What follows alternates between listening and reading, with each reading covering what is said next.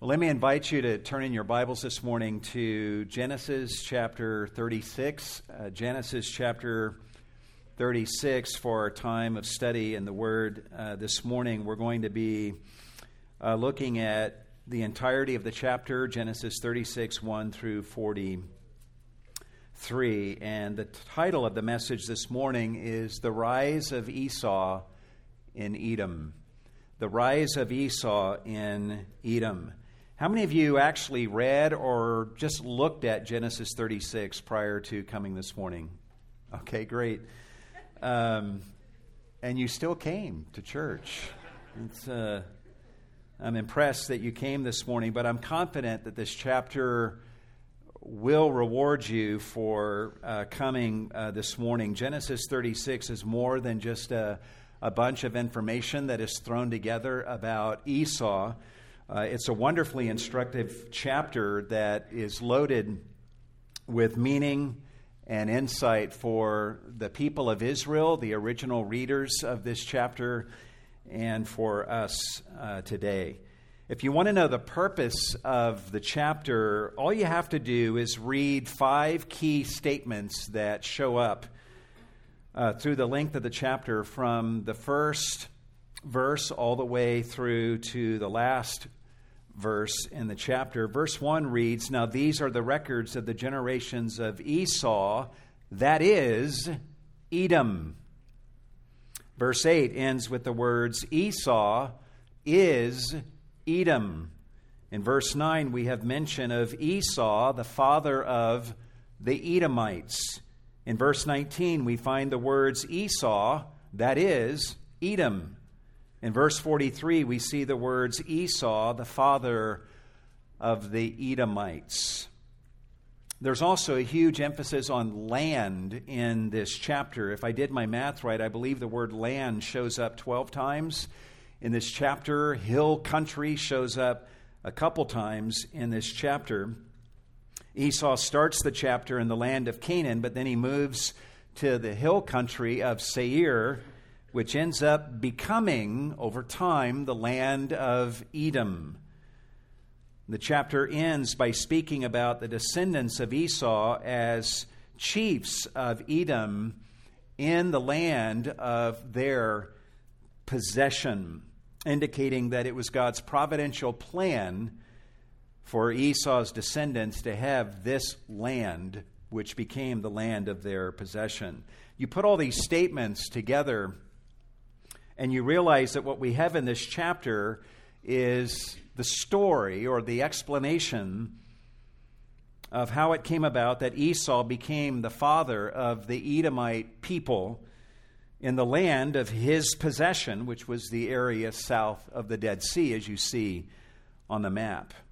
Genesis 36, it might interest you to know, is one of the longest chapters in Genesis, and it chronicles what happens to Esau and to his descendants over about a 400-year span, all the way up to Moses' day as he's writing the book of Genesis.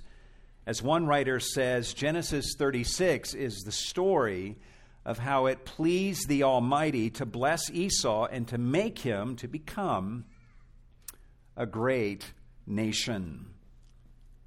So that's what we're going to see in this chapter. But let's be honest as we begin this morning. Most of us are not interested in Esau or his descendants. We're interested in Jacob and in Jacob's descendants, and most of us would prefer to skip right over Genesis 36 and get on to Genesis 37 with the story of Joseph, right?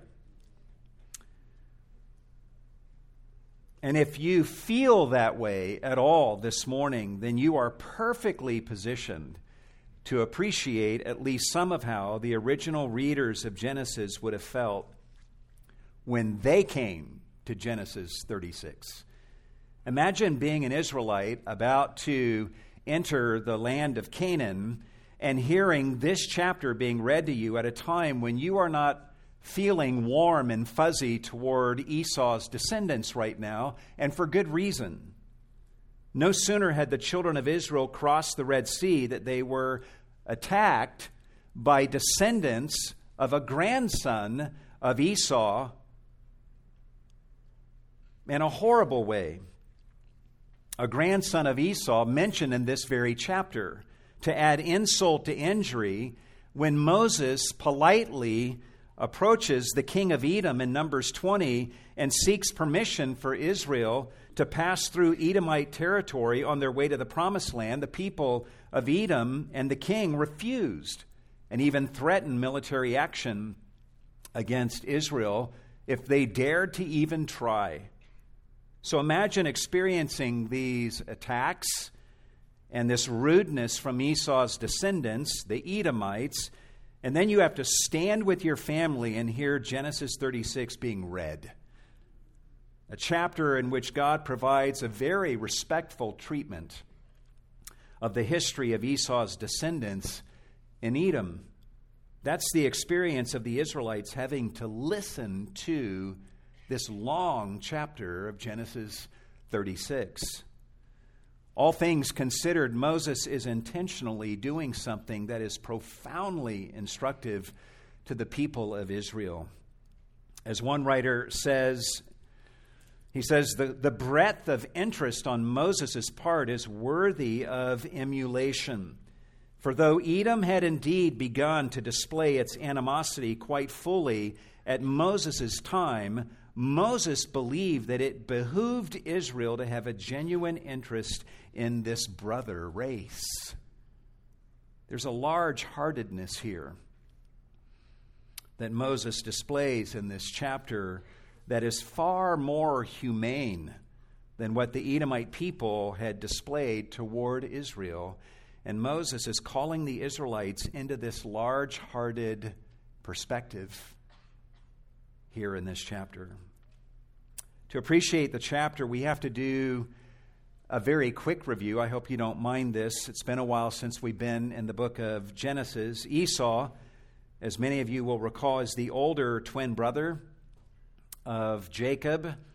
They are both grandsons of Abraham, through whom God had promised to bring blessing to all of the nations of the earth. Before Jacob and Esau were born, God spoke to Rebekah in Genesis 25:23. You might want to write that reference down. Genesis 25:23, and he said to Rebekah, 2 nations are in your womb, and 2 people shall be separated from your body, and 1 people shall be stronger than the other, and the older shall serve the younger. So obviously it's going to be very important who's going to be born first, given that prophecy. Well, we learned that Esau ended up being born first, and his younger brother Jacob was born second, but he came out holding on to Esau's heel. As the firstborn son of Isaac, Esau would normally be entitled to the birthright and the blessing that would make him the heir of the promise of Abraham. But we saw in Genesis 25 how Esau comes in from the field one day and sees Jacob cooking some red stew. And he literally says to Jacob, this is literally how the Hebrew reads, "Please give me a swallow of that red stuff, the red stuff." And we all know that Esau traded away his birthright for some of that red stuff, which is why Genesis 25:30 goes on to say, therefore his name was called Edom, which means red. He had said to Jacob, "Please give me a swallow of the Edom," and therefore he's called Edom. Years later, when Isaac went to give Esau the blessing of firstborn, Jacob exploited his father's blindness and disguised himself as Esau so that his father pronounced the blessing on Jacob instead of upon Esau. And Esau, when he discovered this, was so angry over what Jacob had done that he resolved to kill Jacob.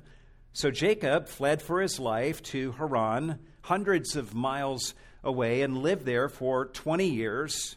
After marrying Leah and Rachel and having 12 children, Jacob begins his journey back to Canaan at God's command. He and Esau, we saw, have an epic meeting south of the Jabbok River. And Esau shows Jacob tremendous kindness and grace and hospitality and forgiveness, and greets his brother who had wronged him with open arms. Esau even invites Jacob to come and stay with him at Seir, south of the Dead Sea, but Jacob essentially refuses and heads into the land of Canaan and eventually returns to his father in Hebron. That's where we've left off. After Jacob stole Esau's blessing, Esau begged his father to give him whatever blessing was left, saying, "Don't you have any blessing left for me?" So Isaac reaches down, way down deep into the bottom of the barrel and pulls up the only blessing that was left for Esau. Listen to what he says to Esau in Genesis 27, 39 and 40. He says, "Behold, away from the fertility of the earth shall be your dwelling, and away from the dew of heaven from above. And by your sword you shall live, and your brother you shall serve. But it shall come about when you become restless that you shall break his yoke from your neck." Imagine Esau's disappointment upon hearing these words. No wonder Esau wanted to kill Jacob after this. Yet we learn in Genesis 36, the chapter we're going to look at today, that there was still considerable blessing inside these words for Jacob.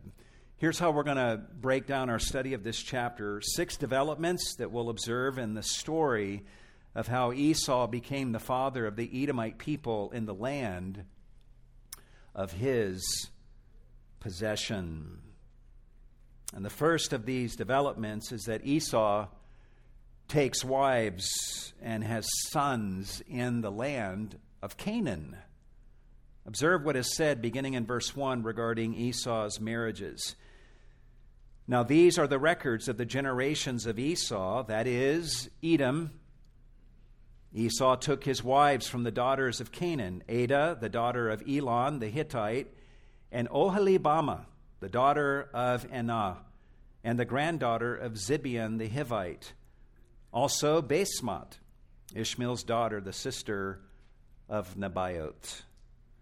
We learned earlier in Genesis that Esau's first 2 wives were grief to Isaac and to Rebekah, but Moses has no intention of bringing any of that up here. I should also note that all 3 of the names of Esau's wives that are mentioned here in Genesis 36 are different from the names that are mentioned earlier in the Genesis account, and this is probably because back in this day, people often went by more than one name. We see this with Jacob, who is sometimes called Israel, and even Esau himself is called both Esau and Edom in Genesis 36. Evidently, Esau's wives ended up being known by these other names, which Moses uses here in Genesis 36. Anyway, from Esau's marriages come children. Observe what is said beginning in verse 4 through verse 5. Adah bore Eliphaz to Esau, and Basemath bore Reuel, and Oholibamah bore Jeush, and Jalam, and Korah. These are the sons of Esau who were born to him in the land of Canaan. According to Isaac's blessing and God's revealed will, Jacob is the one who's supposed to inherit the land of Canaan, and Esau is the one who's destined to live elsewhere. Yet for the first 20 years after Isaac's words of blessing are spoken over his 2 sons, Jacob is the one living outside of the land of Canaan and having his children up in Haran, and Esau is the one living in the land of Canaan and having his children in Canaan. Any observer at this point of the narrative would have thought that the blessings that Isaac had spoken over Jacob and Esau were getting reversed somehow. And one might imagine that Esau would have been tempted to begin to think that maybe my dad's words were wrong, and maybe I'm going to be the son who gets the land of Canaan after all. But this is not what ends up happening. As we have seen, after a 20-year absence, Jacob returns to Canaan with all of his possessions and his family, and this sets events in motion that lead to Esau's complete departure from the land of Canaan. And this brings us to the second development in this story of Esau becoming the father of the Edomite people. Development number 2, Esau moves away from the land of Canaan and settles in the hill country of Seir. Observe what happens in verse 6. And if you're paying attention, what's said here should surprise you. Look at verse 6. Then Esau took his wives and his sons and his daughters and all his household and his livestock and all his cattle and all his goods which he had acquired in the land of Canaan, and went to another land away from his brother Jacob, for their property had become too great for them to live together, and the land where they sojourned could not sustain them because of their livestock. So Esau lived in the hill country of Seir. Esau is Edom, don't forget. Does anything that is said here surprise you, based on what we've learned earlier in the book of Genesis, and even the review that we just had a few minutes ago? It should surprise you, because when Jacob returns to Canaan back in Genesis 32, Esau, it seems, was already living in Seir. In Genesis 32:3, we're told that as Jacob is returning to Canaan, he sent messengers before him to his brother in the land of what? Seir. When Jacob essentially declines Esau's invitation to come live with him, we're told that Esau returned that day on his way to Seir. So it seems that Esau is already living in the country of Seir when Jacob first returns to the land of Canaan after his 20 years in Haran.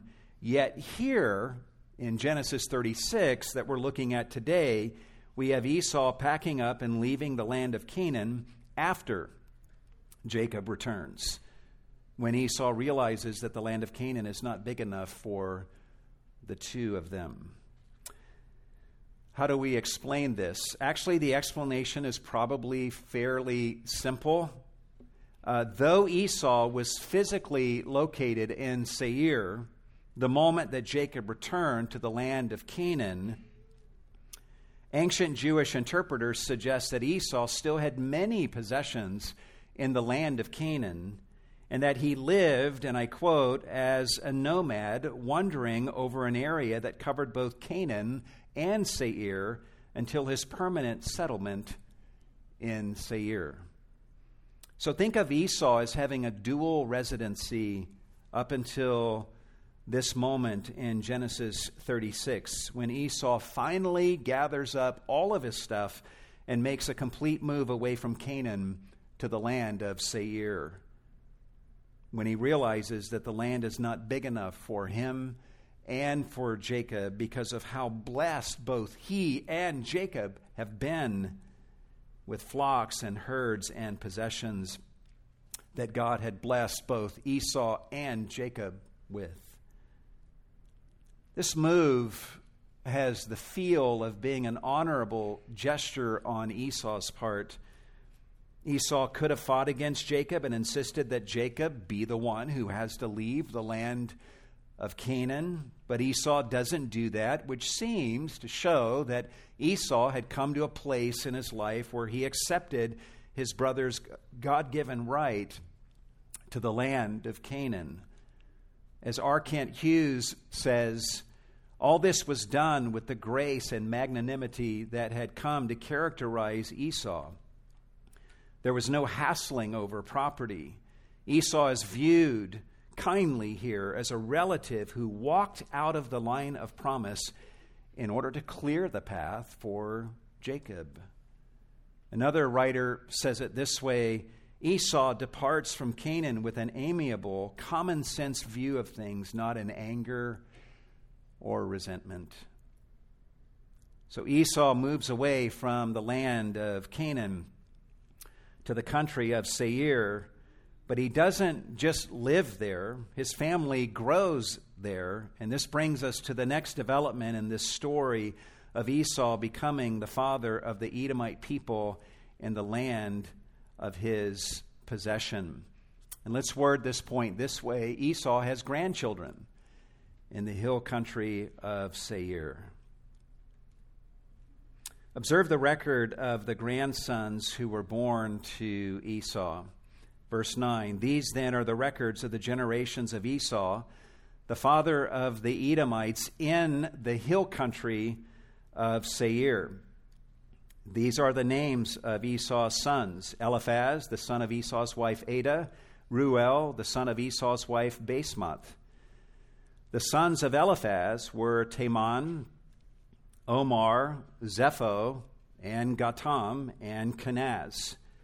Timnah was a concubine of Esau's son Eliphaz, and she bore Amalek to Eliphaz.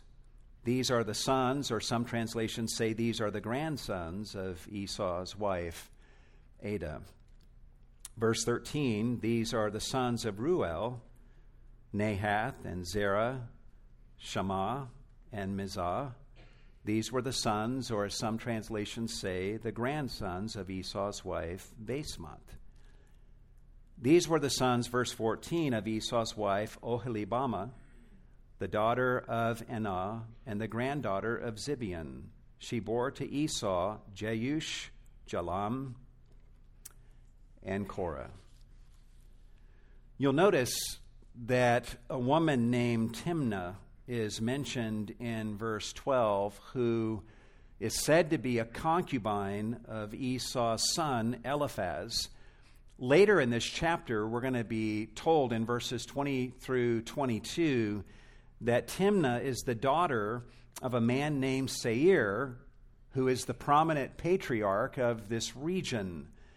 And the key reason that Timnah is mentioned here in this passage is because of the child that she gives birth to, whose name is Amalek. And the descendants of Amalek ended up being a major thorn in the side of the Israelites for centuries to come.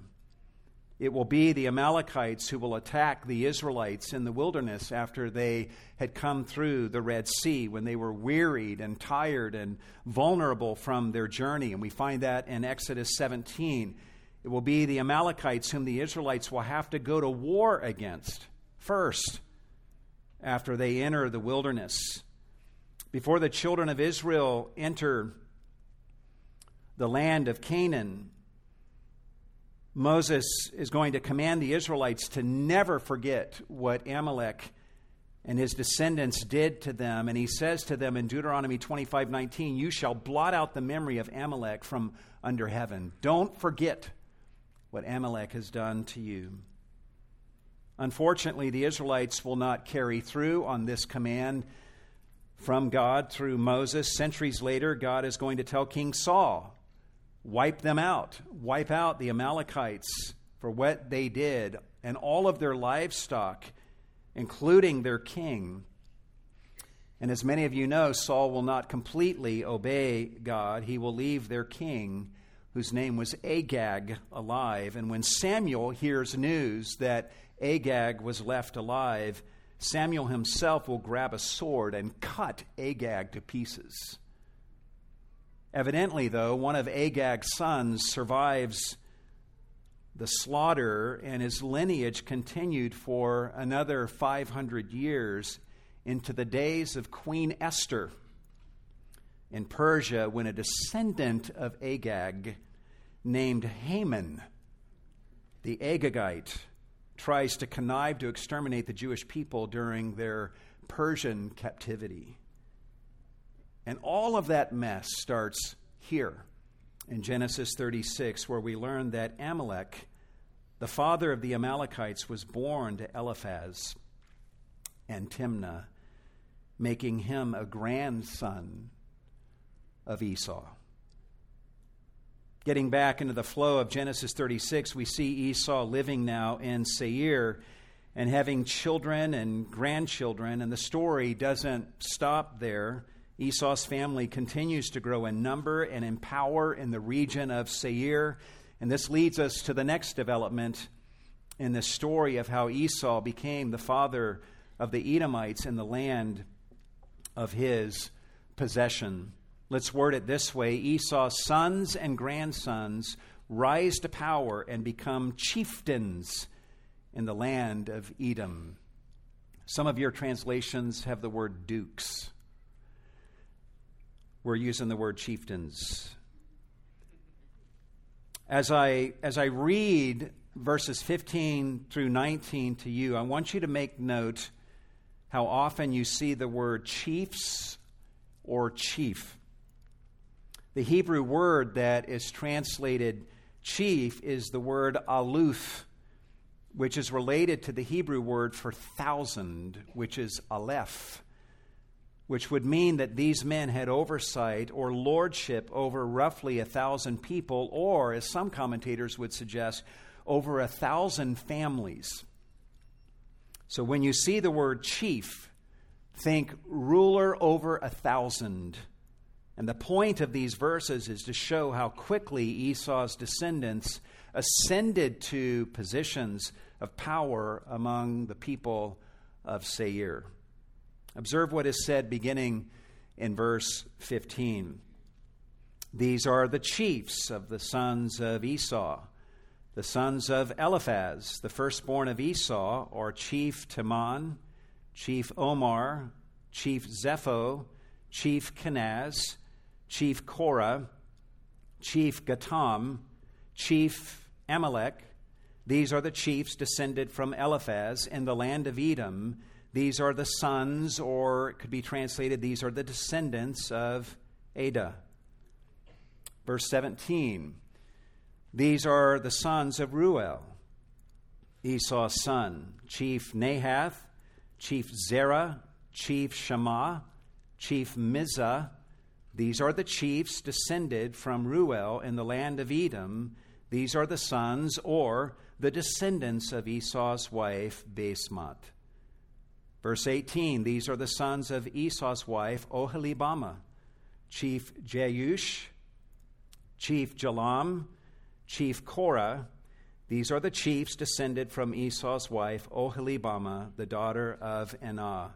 These are the sons of Esau, that is, Edom, and these are their chiefs.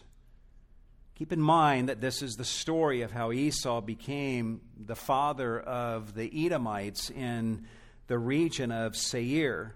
We see his grandsons rising to prominence in this region.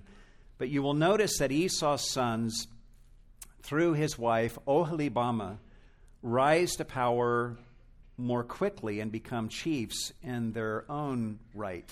Otherwise, it's grandsons, but it's the sons of his wife Oholibamah that are already chiefs.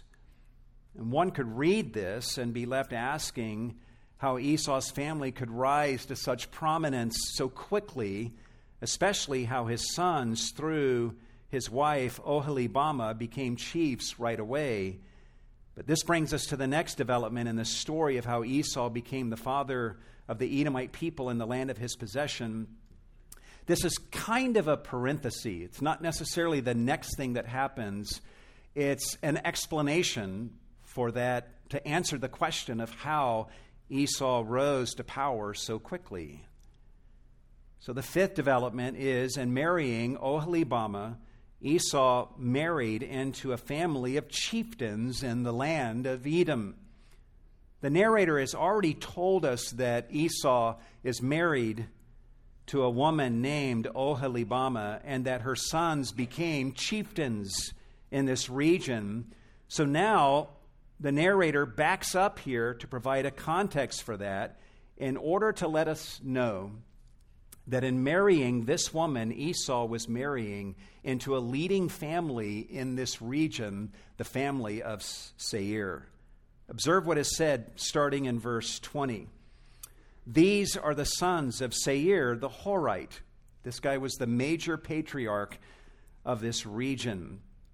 The inhabitants of the land, Lotan and Shobal, and Zibeon, and Anah, and Dishon, and Ezer, and Dishon. Imagine having sons by the name of Dishon and Dishon. These are the chiefs descended from the Horites, the sons of Seir in the land of Edom. So notice that one of the sons of Seir was a guy named Zibeon. Keep that thought in your mind for a few minutes. The narrator continues in verse 22, the sons of Lotan were Hori and Hemam, and Lotan's sister was Timnah, whom we learned about earlier in this chapter. Verse 23, these are the sons of Shobal, Alvan, and Menahath, and Ebal, Shepho, and Onam. These are the sons of Zibeon, Aya, and Anah. And in case you were wondering, this is the Anah who found the hot springs in the wilderness when he was pasturing the donkeys of his father Zibeon. Notice that one of the sons of Zibeon is a man named Anah. He is significant for a couple of reasons, one of which we're told here in verse 24 that he's the man who found what the New American Standard translators say are hot springs in the wilderness. The Hebrew word that is translated hot springs only shows up in this passage in the Hebrew Bible, and I have to tell you that there is a tremendous amount of uncertainty about its meaning. Consistent with Jewish tradition, the King James Version understands this word as mules. How many of you have translations that have the word mules here? Raise your hand. There's no shame. Okay, I see those hands. The New King James translates this word as water. The Latin Vulgate and the New American Standard and the New International Version and the English Standard Version translates the word as hot springs. Others suggest that this word means vipers, while others suggest that it means fish. Go figure. The Greek Septuagint, when I saw these varieties, I was excited to go to the Greek Septuagint to find out what these ancient translators, how they interpreted the word. And to my dismay, I observed that they just took the Hebrew word and transliterated it into Greek and said that's what he found. And you figure out what it is. So whatever it was that Anah discovered, it was a big deal. What exactly was it? It was something. We're told something else about Anah in verse 25, and that is the children that he had. Look at verse 25. These are the children of Anah, Dishon, and Oholibamah, the daughter of Anah. In other words, she's the daughter of Anah, whom I referred to earlier, that Esau had married. That's what Moses is saying here. As for the other sons of Seir and their children, we're told the following, and notice how many of them became chiefs in verse 26 and following. These are the sons of Dishon, Himdan and Eshban and Ithron and Sharon. These are the sons of Ezer, Bilhan and Zaavan and Achan. These are the sons of Dishon, Uz and Aaron. Verse 29, these are the chiefs descended from the Horites, Chief Lotan, Chief Shobal, Chief Zibeon, Chief Anah, Chief Dishon, Chief Ezer, Chief Dishon. These are the chiefs descended from the Horites according to their various chiefs in the land of Seir. Notice how many chieftains or dukes come from this family, which clearly demonstrates that this is a powerful family. And notice that a woman named Oholibamah is a part of this powerful family as the great-granddaughter of Seir. She's the granddaughter of Chief Zibeon and the daughter of Chief Anah. And this happens to be the woman that Esau married. So you can see how Esau's marriage to her positions him and his family to just kind of blend right in to the life of the people of Seir and have access to the halls of power in this region, such that Esau's own sons and grandsons would all become chiefs in their own right. To the people of this region, this would have only initially seemed natural. Over time, though, Esau's descendants prevailed to such an extent that Esau is the one who became known as the father of the Edomites. Because Esau is Edom, you know. As time goes by and things evolve, the system of government in this region morphed into a more unified government ruled over by a series of kings. Starting in verse 31, Moses provides us an amazing lineage of kings in the land of Edom from earlier times all the way up to the present moment that Moses is writing this book. These are kings, some or all of whom would have descended from Esau himself. And this leads us to the final development in this account of how Esau became the father of the Edomites in the land of his possession. Number 6, Esau's descendants become kings and chiefs in the land of Edom. This land is now known as Edom. Observe what is said beginning in verse 31. Now these are the kings who reigned in the land of Edom before any king reigned over the sons of Israel. Verse 32, Bela, the son of Beor, reigned in Edom, and the name of his city was Dinhabah. Then Bela died, and Jobab, the Hebrew is Yobab, Jobab, the son of Zerah of Basra, became king in his place. Verse 34, then Jobab died, and Husham of the land of Temanites became king in his place. Then Husham died, and Hadad, the son of Bedad, who defeated Midian in the field of Moab, became king in his place. And the name of the city was Avith. Then Hadad died, and Samlah of Masrekah became king in his place. Then Samlah died, and Shaul of Rehoboth on the Euphrates River became king in his place.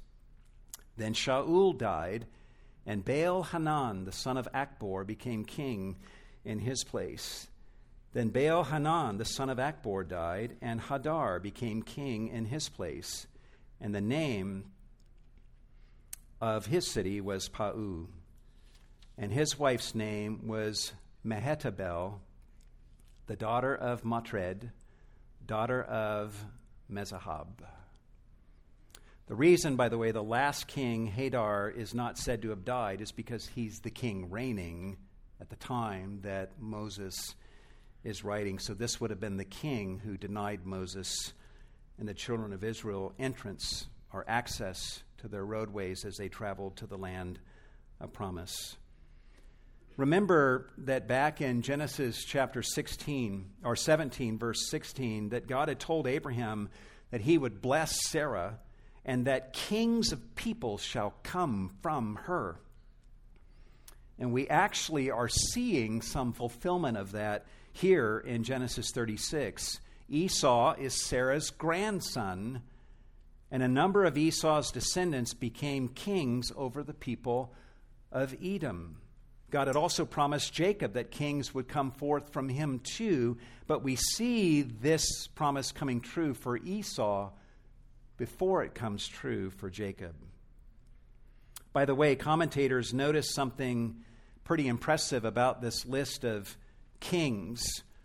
They notice that every king dies before the other one takes his place, and no one's son seems to take his father's place on the throne. It also seems that no king conquers the preceding king. That's actually remarkable in this day and age.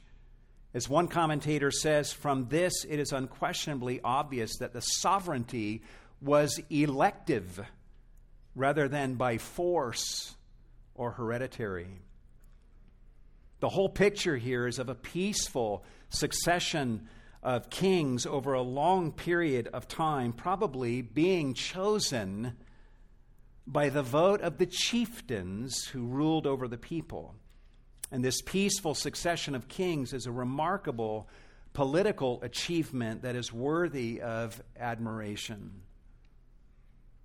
Sadly, though, notice in verse 38 that one of the kings is named Baal-Hanan, which literally means Baal is gracious.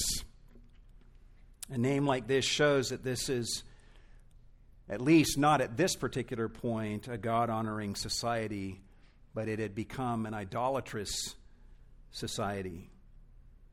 But notice how Moses begins this section in verse 31. He says, "These are the kings who reigned in the land of Edom before any king reigned over the sons of Israel."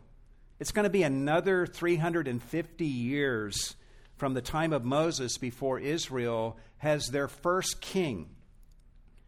But God had told Moses in Deuteronomy 17 that a day would come when Israel would have a king ruling over them. Moses' intent here in Genesis 36 in this passage is simply to point out that the descendants of Esau are actually prospering in power and in the fulfillment of God's promise long before there ever was a king that arose from among Jacob's descendants.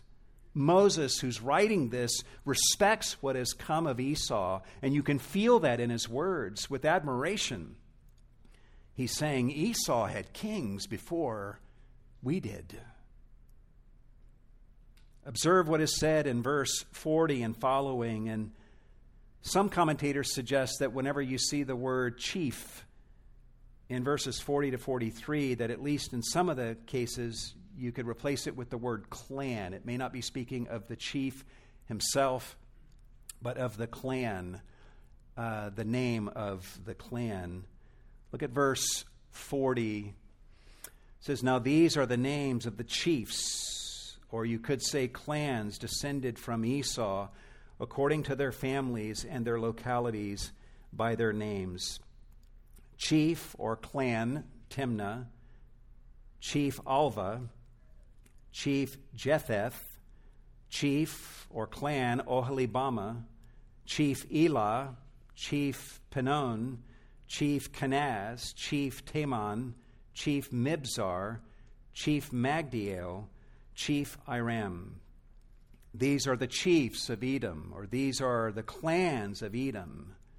That is Esau, the father of the Edomites, because Esau is Edom, according to their habitations in the land of their possession. Notice how the land of Seir is now referred to as the land of their possession, speaking of Esau's descendants. God wanted Esau to have this region south of the Dead Sea, and Genesis 36 is the story of how this land became Esau's and how Esau superseded the native Horites and became the father of the Edomite people, who were a thriving society in Moses' day. All in all, Genesis 36 tells the story of Esau and his descendants' rise to dominance in a fairly clinical way.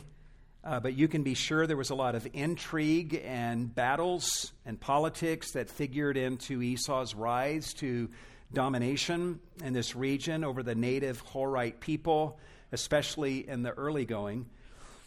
In fact, we get a glimpse of this later in Deuteronomy 2, verse 12, which gives us this brief statement. Listen to this. "The Horites formerly lived in Seir, but the sons of Esau dispossessed them and destroyed them from before them, and settled in their place, just as Israel did to the land of their possession, which the Lord gave to them." Again, notice that expression, the land of their possession. Canaan was the land of Israel's possession, and God intended that the region of Seir be the land of Esau's possession. And this is explicitly stated in Joshua 24:4. You might want to write that reference down. Joshua 24:4, where God says, and I quote, "I gave Esau the hill country of Seir as his possession." I gave Esau, God says, the hill country of Seir as his possession, unquote. So this was clearly God's plan from the outset, that this land belonged to Esau. And in Genesis 36, God is regaling the children of Israel with this story of his prospering of Esau in Edom, partly to cultivate in them an appreciation and a respect for Esau and his descendants. Later on in Deuteronomy 23, verse 7, God will say to the Israelites, "You shall not detest an Edomite, for he is your brother." And here in Genesis 36, we see God taking an interest in Israel's brother and detailing his story here in great detail. One of the lessons that we should learn from this is that all these names in this chapter that I've read this morning that may seem tedious to us are not tedious to God. God's eyes have been upon each person mentioned in this chapter. And in his common grace, he's blessed them because of their connection to Abraham. A chapter like Genesis 36 is one of the Holy Spirit's ways of assuring us, as one writer has said, that God is forever concerned about every single individual. And we should let ourselves be instructed by this fact. Given what we read here in Genesis 36, it should not surprise us in the New Testament to hear Christ call us to make disciples of all the nations. It should not surprise us to hear or to read in the book of Revelation that one day gathered around the throne of God will be people of every tribe and tongue and nation, including the nation of Edom, descendants of Esau. We should also realize that this account of Esau's prosperity in Edom is intended to actually inspire a certain level of holy discontentment in the people of Israel. Think about the contrast that would prevail at this point of Israel's history as the original readers are hearing chapter 36 being read. All these things about Esau recorded in chapter 36 were happening during the time period when Jacob was wandering as an alien in the land of Canaan, experiencing famine, and then going down to Egypt, where the descendants of Jacob end up being enslaved and oppressed for hundreds of years. Meanwhile, Esau is prospering. In the race between the descendants of Esau and Jacob, Esau seems far ahead at this point. But guys, the race is not over. As one writer says, secular greatness in general grows up far more rapidly than spiritual greatness. On top of that, the work of God cannot be measured in a day or a year or even over the span of a century. In the end, the descendants of Jacob will rise. They will be delivered from Egypt. They will conquer the land of Canaan. A succession of kings will arise from the descendants of Jacob, and ultimately the Messiah King, Jesus Christ, will arise from among the descendants of Jacob and bring salvation to people of every tribe and tongue and nation, including the descendants of Esau. The wheels of God's providence grind slow, painfully slow sometimes, but they do grind, and in the end, God's will is done, and his promises come to pass. In fact, I think Genesis 36 is intended to inspire such thoughts of anticipation in the original readers of Genesis, who, again, are in the wilderness, and they're about to enter the land of Canaan. Israel has to be thinking, as they're listening to Genesis 36 being read, they have to be thinking about that lame blessing that Isaac spoke over Esau. And yet, Genesis 36 chronicles what that lame blessing looked like in its unfolding, at least up to this point of history. In contrast to Isaac's blessing that he spoke to Esau, listen to what Isaac speaks over Jacob in Genesis 27, verses 28 through 29. Isaac says to Jacob, "Now may God give you the dew of heaven and of the fatness of the earth and an abundance of grain and new wine. May people serve you and nations bow down to you. Be master of your brothers, and may your mother's sons bow down to you. Cursed be those who curse you, and blessed be those who bless you." In Genesis 28, Isaac speaks another blessing over Jacob, where he continues the blessing and says in Genesis 28, 3 and 4, "May God Almighty bless you and make you fruitful and multiply you, that you may become a company of peoples. May he also give you the blessing of Abraham to you and your descendants with you, that you may possess the land of your sojournings, which God gave to Abraham." After reading Genesis 36 or hearing it being read to them, the people of Israel are supposed to be thinking, if what we just heard from Genesis 36 is the fulfillment of God's lesser blessing upon Esau in Edom, then what amazing things await us as we stand on the threshold of entering the land of Canaan. If Genesis 36 is the fulfillment of God's lesser promises to Esau, then what will the fulfillment of God's greater promises to us look like? Next week, we're going to go to Genesis 37, and we're going to take up the beginnings of that story. And it's not going to start off pretty, trust me. But in the end, it will take Moses 151 chapters spread over 5 books to tell the 400-year story that will leave the children of Israel as a mighty nation on the cusp of entering the land of promise. What he takes 1 chapter to do for Esau over that same span of time, he will take over 150 chapters to tell the full story of what he will do with the descendants of Jacob over that same span of time. Finally, in this chapter, we learn about kings in Edom.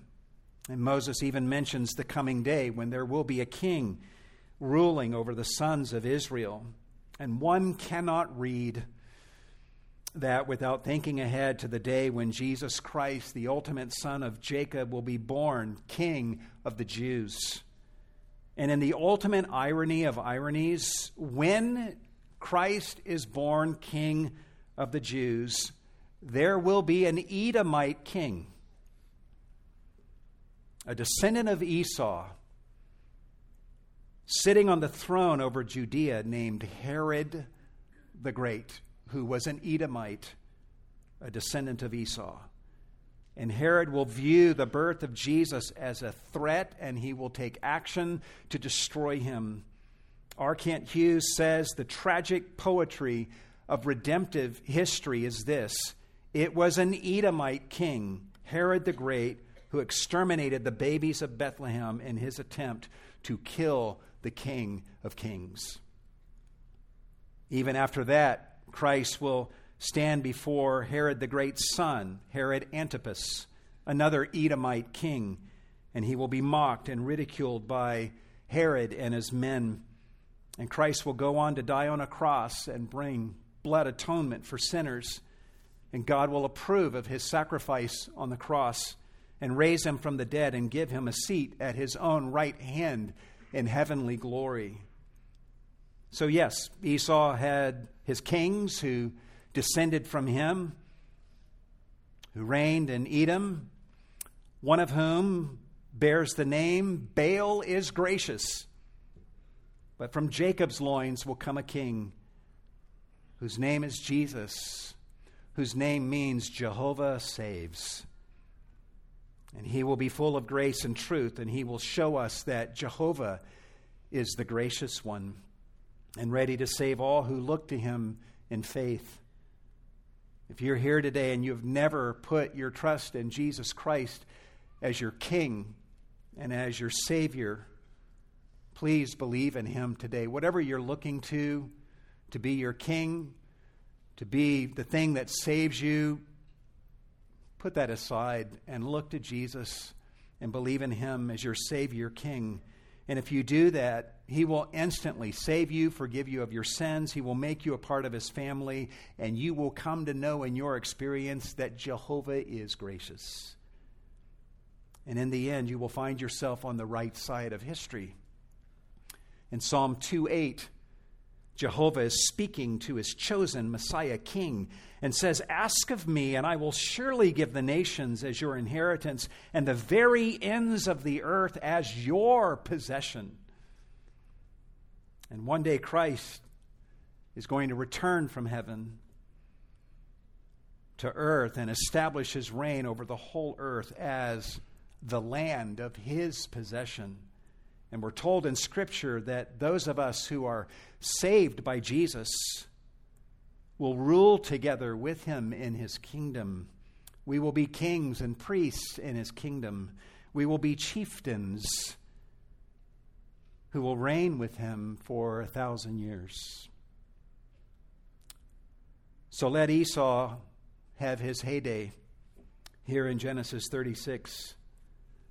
The rest of Genesis and the rest of the Bible is the story of the unfolding of the kingdom of Christ and the blessing of being a part of that kingdom for all who believe in him. Isn't it great to believe in a Savior like Jesus? Let's look to him and pray.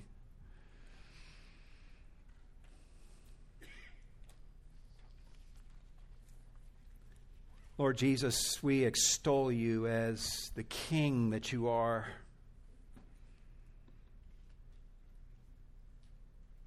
We stand in awe of your ways. We see how Esau got by far the lesser promise, and yet the fulfillment was, I think, better than anyone would have expected. And it's one of the values of this chapter is it causes us to look elsewhere in the Bible and to see all the promises that you speak to us as Christians, and then to imagine, wow, what will the fulfillment of these end up looking like in their fullness? Eye has not seen, nor has ear heard, nor has it entered into the heart of man the things that God has prepared for those who love him. God, you can do exceeding abundantly beyond all that we ask or think. And if you do all this for Esau, given the smallness of the promise given to him, what will you do for us in fulfillment of the amazing, exceeding great and precious promises that you have given to us? We have much to rejoice in. But Lord, some of us need to learn patience. Some in our church are going through a season of famine, a season of oppression. They see those that are not even believers in you that seem to be soaring and flying high and prospering. And yet, they're not. Just like Jacob's descendants would have observed during this heyday in Edom's kingdom. Lord, just help us to look to you. Help those who are going through seasons like this to look to you and to trust your providence. You are always doing a million things, and even during the times of famine and oppression, you're purifying and you're seasoning and you're making ready for whatever it is that comes next. But help us to trust you in such seasons and to allow them to make us better and not bitter. To deepen our trust in you. We would allow you to do your full good work in us so that we are ready to be used by you when things may change. And even if they never change in this life, we know they will in the next life. And in the meantime, may we say with Job, though he slay me, yet I will trust him. We stand in awe of your ways, Lord, and in awe of your word that is profitable to us at every turn.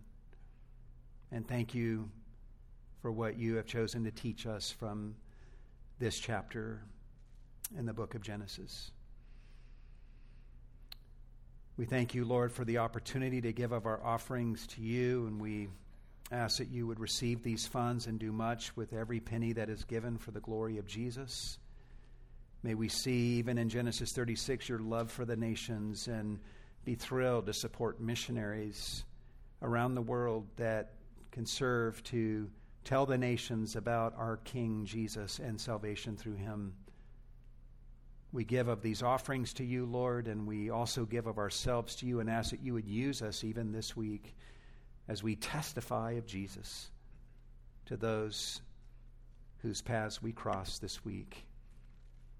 We commit ourselves to you in the name of Jesus. And all God's people said,